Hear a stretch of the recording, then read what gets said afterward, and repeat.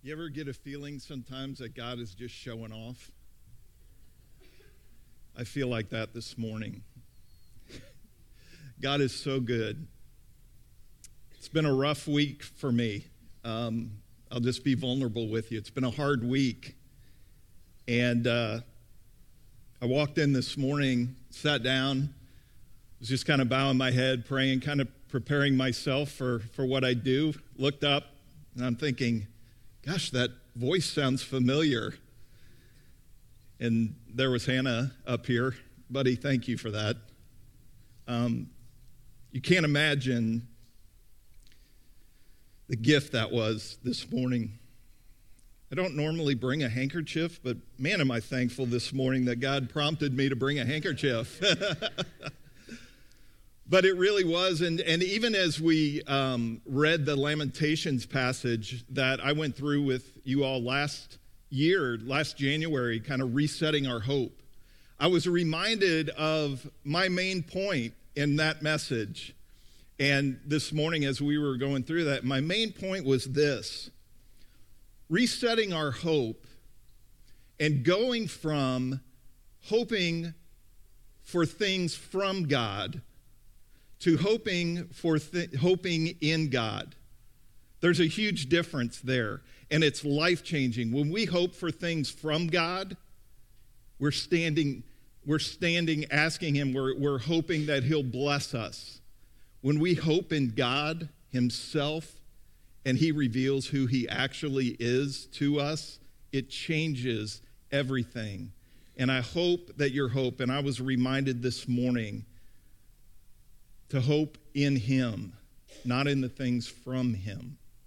But this morning, I was blessed by God, and so grateful. Well, today we are going to be covering a lot of scriptural real estate. We've got a lot to cover, and we're going in Luke chapter 8, verses 22 through 56, and that's a lot of reading. But as I was preparing for this message, I was reminded of who Luke was. And we've been talking about this through this series of Grassroots God, of Luke and the account that he's writing. And he was very unique in his writing, especially in the Gospels, the four Gospels, because Luke didn't have a firsthand account of Jesus. His writing was based on interviews that he had done. His writings were based on conversations with eyewitnesses to Jesus. And yet Luke comes to the same conclusion that people who were with Jesus himself came to, and that Jesus is who he said he was. And he demonstrates that all throughout the book of Luke that he writes. And what we're going to read this morning is pretty amazing, because the events that we're going to read about, there's four accounts that Luke is going to give us that he recounts. These four accounts, I don't know the exact time period that they happened, but we know from Scripture that these things happened sequentially, and they happened maybe in one day, which is going to absolutely be amazing to look at, that this could have happened in one day. But it's going from one event to the next event to the next to the next. And it literally could be a 24-hour period, a day in the life of Jesus. And it's really amazing. And what we're going to see from this passage, what we're going to look at, is four incredible life-altering events that are recorded in three of the four Gospels. Matthew, Mark, and Luke recounts all four of these things. And there are multiple eyewitnesses to these events, so we can be assured that this is an accurate account of what happened. And I want for us as followers of Christ today to realize that these four events can also serve as a way to give us great joy, great comfort, and great assurance that Jesus is who he claimed to be. And he has, as he told his followers, been given all authority In fact, in Matthew 28:18, Jesus says this. He says, "All authority has been given to me in heaven and on earth." And we're going to see through the eyes and the pen of Luke this morning that Jesus undoubtedly demonstrates that all authority in heaven and on earth belongs to him. So if you have your Bibles, turn to Luke chapter 8, and we're going to begin reading in verse 22. I'm going to read these, and I'm going to stop at the end of each of the four accounts. So we're not going to read the entire passage at one time, but we'll get through all of it together. Luke 8:22. Now on one of those days, Jesus and his disciples got into a boat, and he said to them, "Let us go over to the other side of the lake." So they launched out. But as they were sailing along, he fell asleep, and a fierce gale of wind descended on the lake, and they began to be swamped and to be in danger. They came to Jesus and woke him up and saying, "Master, Master, we are perishing." And he got up and he rebuked the wind and the surging waves, and they stopped, and it became calm. And he said to them, "Where is your faith?" They were fearful and amazed, saying to one another, "Who then is this that he commands even the winds and the water, and they obey him?" I want us to notice something here, and that is the severity of this storm. Think about this for a minute. Who was in the boat with Jesus? Most of these guys were fishermen. Most of these guys had been raised on the very lake that they're on. And they understood, they had experienced that this particular lake was prone to fierce storms. This lake, it was not uncommon for a storm to blow up because of the proximity of the Sea of Galilee, which is the lake that is referred to here. It's 700 feet below sea level, and it's surrounded by hills and mountains. And these winds come often. These guys were familiar with this lake. They were familiar with these storms. They had experienced high winds and sudden storms. In fact, a lot of these guys, probably as young boys, were raised on this lake. Their fathers were fishermen. They learned the trade from them. They'd been on this lake their whole lives, and I think it's so important for us because it's easy to read this and think, man, these guys were overreacting here. No, listen to their words, their terrified words. "Master, Master, we are perishing." These are not overreactions of men who are experiencing their first storm. These are desperate cries of seasoned and hardened professional fishermen. So I want us to realize this. This storm is intense. Luke uses the word fierce as he describes it to us. So then we think about it and we look at this miracle where Jesus calms this fierce storms. And also, I think we need to note here these men's reaction to Jesus' miracle. Jesus says to them after he calms the storm, he says, "Where is your faith?" I think so often when we read a phrase like that, we have a tendency to think Jesus is rebuking them. Jesus is saying, "Come on, guys, where's your faith?" And that's not at all what I think is going on here. What I think is happening here is Jesus is saying, "Guys, where's your faith? The God of all creation is in the boat with you." This is an affectionate instruction to these men. It's an affectionate instruction because Jesus is saying, in not these same words, but I feel like this is what Jesus is saying to them. I want you to remember this moment. I want you to remember how I calmed the storms, because you are going to face many storms in your life. You are going to face some storms that are going to be even more fierce than this one that you just saw me calm. This event should serve as a reminder that when you face storms in life, Jesus has the power to calm any storm. It's been a stormy week for me. And I was reminded this morning that Jesus calms storms. He's saying to you, he's saying to me, he's saying to the disciples here, I have authority over nature and all of creation. You are safe with me. And then the men, what do they say to each other? Who then is this that he commands even the winds and water, and they obey him? I have to believe these guys are saying to themselves, okay, I've been following this guy for a little while. He's a really good teacher, and he's done some pretty incredible things, right? They have seen miracles. They have witnessed some of these miracles, but this moment was life-altering for the disciples. Who then is this that he commands even the winds and the waters to obey him? They're saying to themselves, he's not just a good teacher. He's not just a rabbi.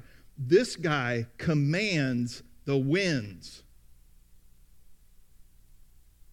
That account for us, if we believe God's word is true, should be life-altering to us as well. It should change our faith. God is a God of mercy. He wants to demonstrate that in the storms of our lives. Reading this should remind us of that any storm you and I are going to face, that Jesus can calm that storm. And folks, we know this world we live in, this broken world that we live in, we are going to face some fierce storms. Jesus is saying to us in those moments, remember, where is your faith? Look to me. Trust me. I've got this.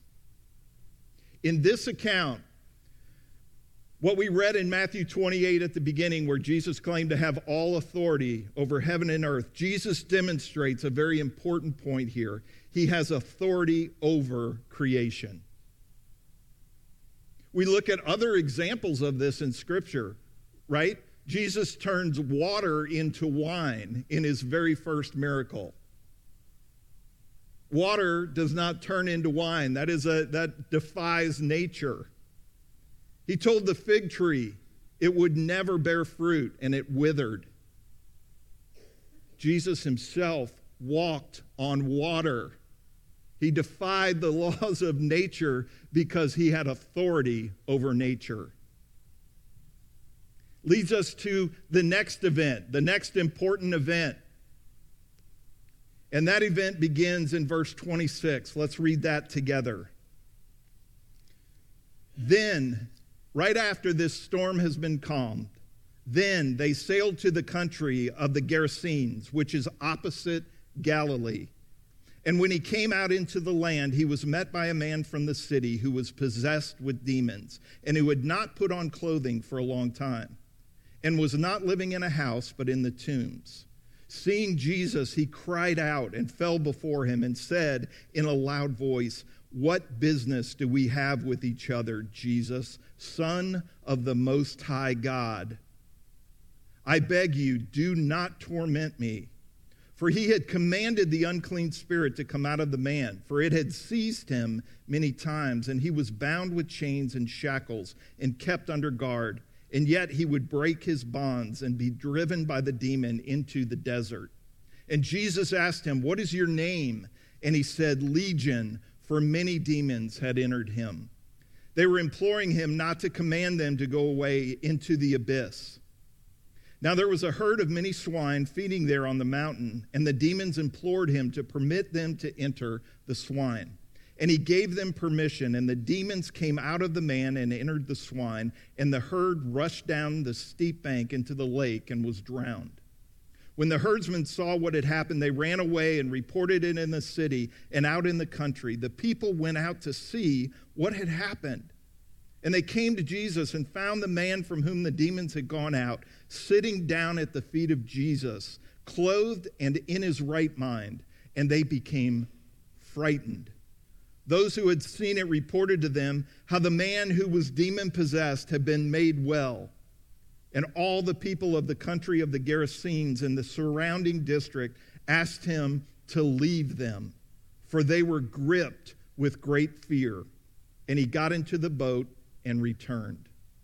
But the man from whom the demons had gone out was begging Jesus, that he might accompany him.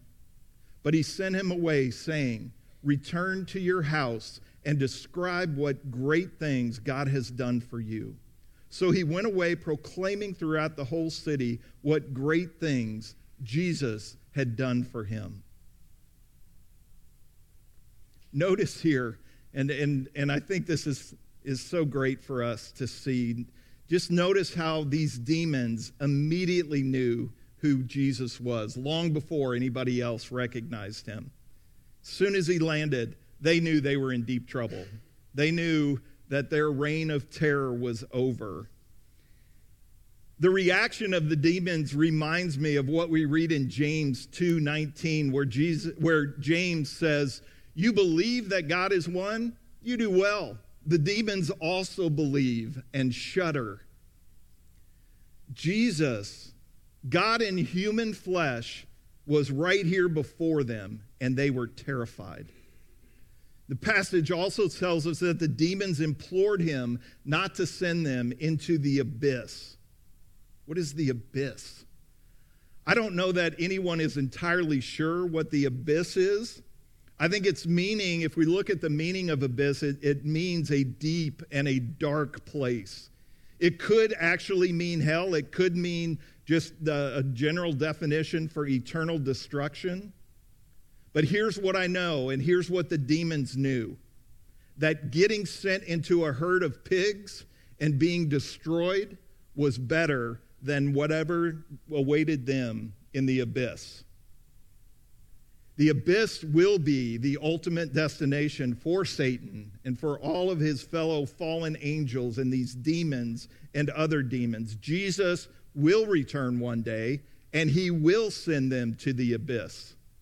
But for now, for whatever reason, Satan and his demons are allowed to dwell on this earth, and Jesus does not send them as they request. He doesn't send them there at this point, but they'll be there one day. The other thing I want us to see here is the reaction of the people. The reaction of the people who are witnessing and hearing about this. They say, "And all the people of the country of the Gerasenes and the surrounding district asked him," Jesus, "to leave them, for they were gripped with great fear." Why? Why did seeing this man transformed from demon possession to a man in his right mind sitting and talking with Jesus, why did that cause such great fear in these people? I was listening to this passage being preached one Sunday many years ago, and I heard a pastor, and I forget his name, where I heard it, but he described it this way, and I remember this description. He said this: Jesus' power disrupts everything. And rather than being inconvenienced by having their lives and the lives of those around them disrupted, they asked Jesus to leave. And the reason I like that explanation and I resonate with that explanation is because we see that happening today. We see people, when they encounter Jesus or they encounter someone who is transformed by the power of Jesus, they are also fearful. They also ask us to get out of the room. That's not an unusual request. Because here's the thing. If Jesus has authority over my life, he also has authority over my will. And that doesn't fit in well with the you do you culture that we live in. Jesus when he has authority over our lives, when he takes control, has authority over our wills.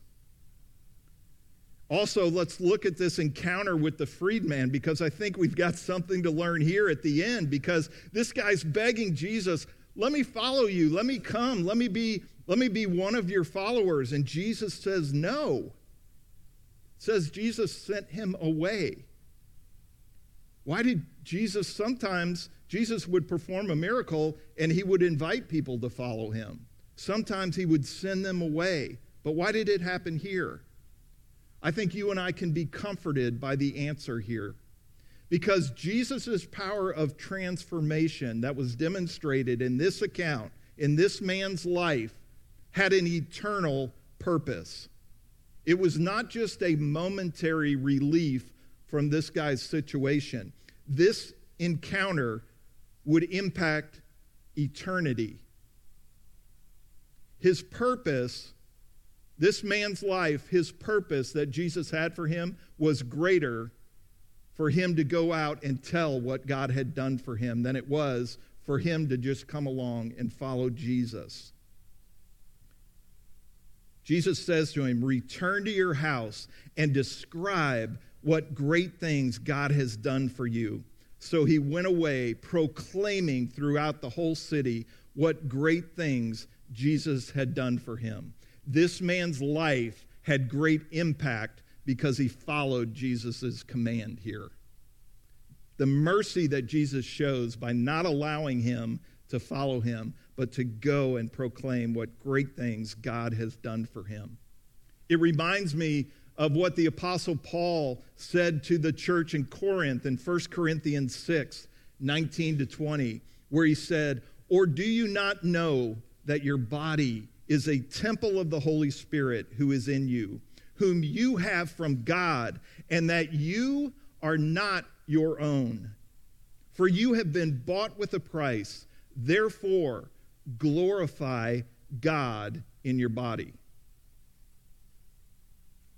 This account with the demon-possessed man, what it does for us, what Luke is doing for us, is he is demonstrating Jesus' authority over demons, Jesus' authority over the supernatural.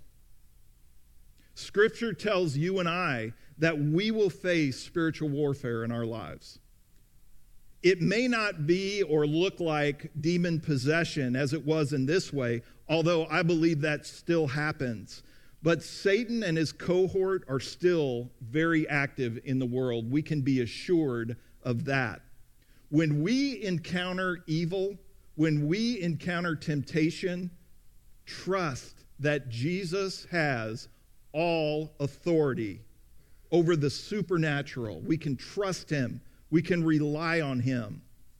James confidently proclaims a great truth that we need to be reminded of. He says in James 4:7, submit therefore to God, but resist the devil, and he will flee from you. Not because you have power, but because Jesus, Christ in you, has power and authority over the supernatural. Then we move on. Verse 49, our third account where Jesus is going to demonstrate authority. Actually, verse 40, I'm sorry. And as Jesus returned, the people welcomed him, for they had all been waiting for him. This is right after he crosses back over the Sea of Galilee and he lands back in Galilee.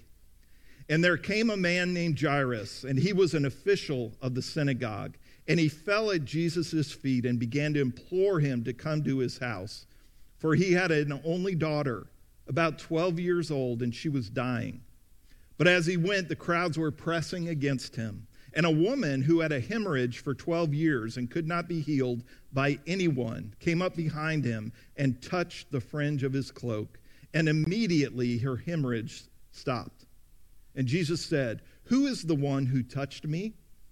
And while they were all denying it, Peter said, Master, the people are crowding and pressing in on you. But Jesus said, someone did touch me, for I was aware that power had gone out of me. When the woman saw that she had not escaped notice, she came trembling and fell down before him and declared in the presence of all the people the reason why she had touched him. And now she had been immediately healed. And he said to her, "Daughter, your faith has made you well. Go in peace." This is not in my notes. I just had this thought as I was reading this.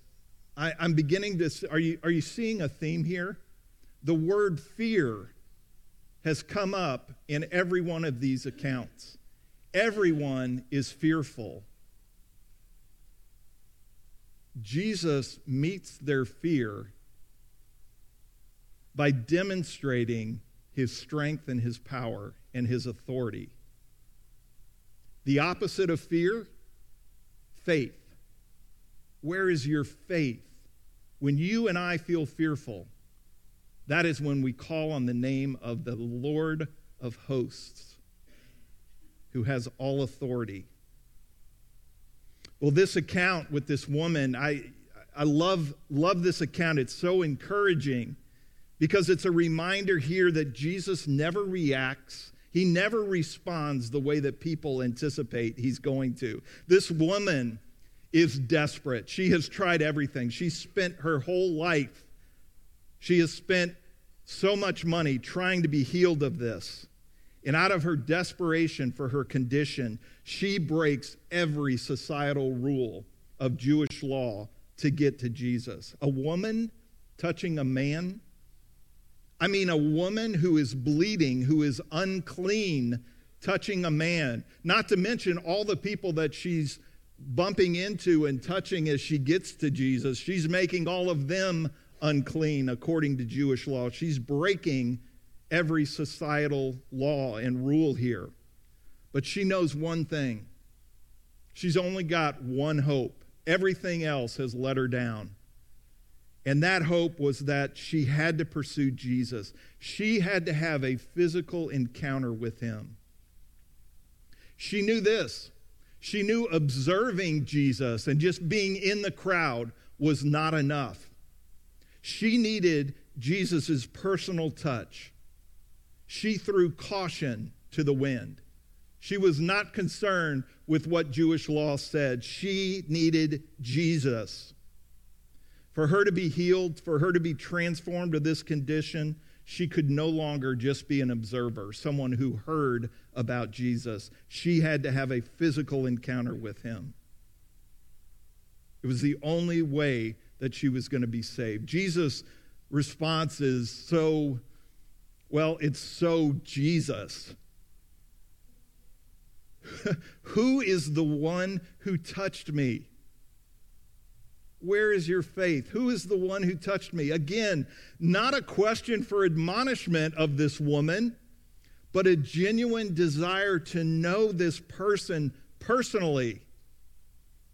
Folks, we serve a personal God who wants to know your name, who wants to know your heart.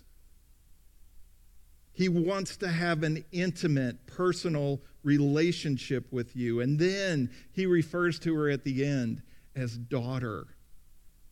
This is just an affectionate and loving term. It had to shock this woman.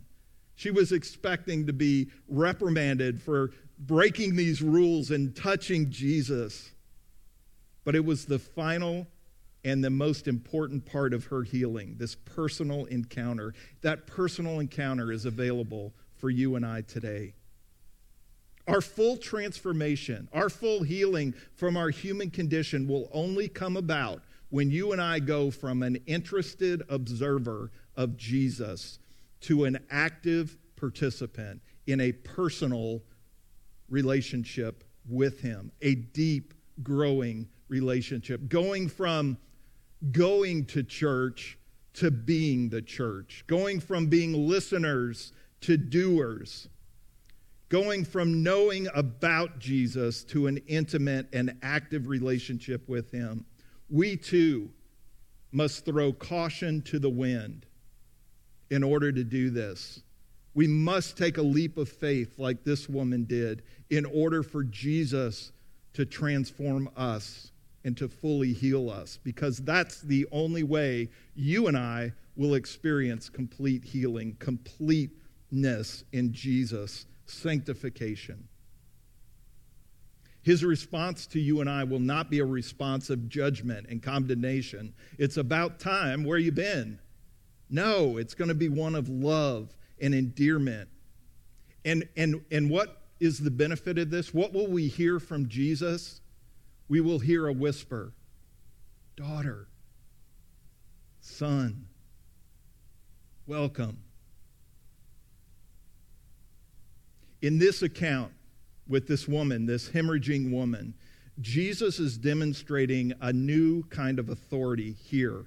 And it is authority over our weak and vulnerable physical condition. Jesus is showing his authority over sickness and over disease. I mean, there's so many examples of this in Scripture where we see this. I think of Peter's mother-in-law who was sick and Jesus makes her well. I think of the blind man by the road. I think of the outcasts of society in Jesus' time who were the lepers, the many lepers that Jesus healed, and many of them were healed by a touch. Nobody touched lepers, but Jesus touched lepers. And then our fourth account. Told you we were going to cover a lot of scriptural real estate this morning. One more account. Verse 49, while he was still speaking, someone came from the house of the synagogue official. Remember Jairus. Your daughter has died. Do not trouble the teacher anymore. But when Jesus heard this, he answered him, do not be afraid any longer, only believe, and she will be made well. When he came to the house, he did not allow anyone to enter with him, except Peter and John and James and the girl's father and mother. Now they were all weeping and lamenting for her, but he said, stop weeping, for she has not died, but is asleep. And they began laughing at him, knowing that she had died. He, however, took her by the hand and called, saying, child, arise. And her spirit returned, and she got up immediately, and he gave orders for something to be given her to eat. Her parents were amazed, but he instructed them to tell no one what had happened. Here it is again. Do not be afraid any longer. Fear was present again in this account. Do not be afraid any longer. And then stop weeping. Stop being sad. There's nothing to mourn here. The God of the universe, the God of creation is here. Stop weeping. Again, these words of Jesus are not harsh words of correction for wrong behavior. Rather, they're soothing words of comfort and affection from our loving Savior. No fear, no weeping. What I love about that, no fear and no weeping, is that is a reality one day you and I will experience. In heaven, there will be no fear. There will be no weeping.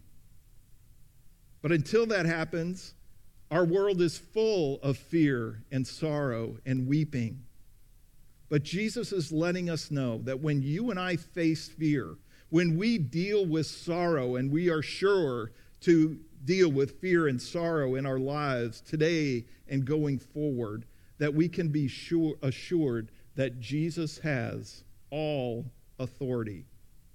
We needn't be fearful or sorrowful.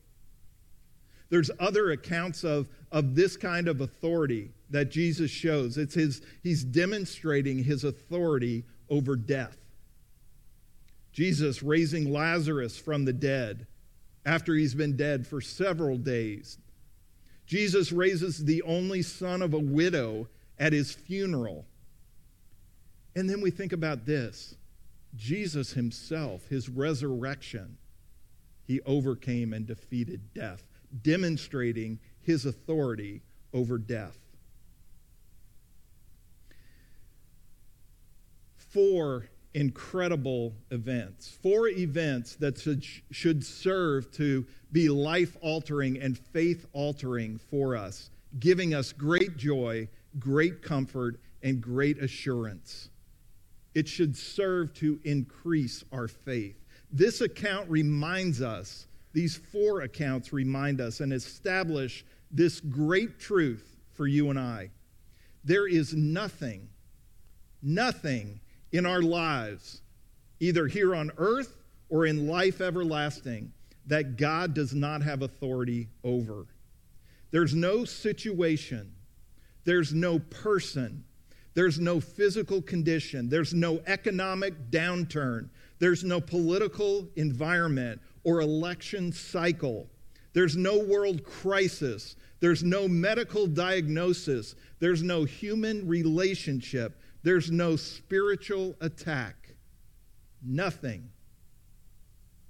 God the Father, God the Son, God the Holy Spirit, 3 in 1, have all authority.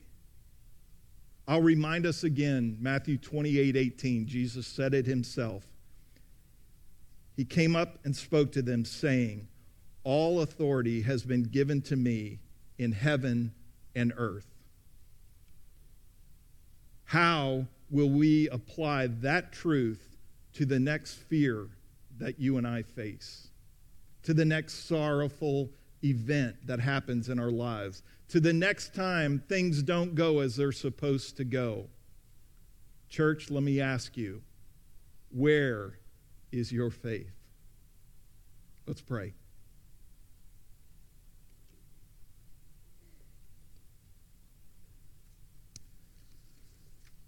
Father, thank you.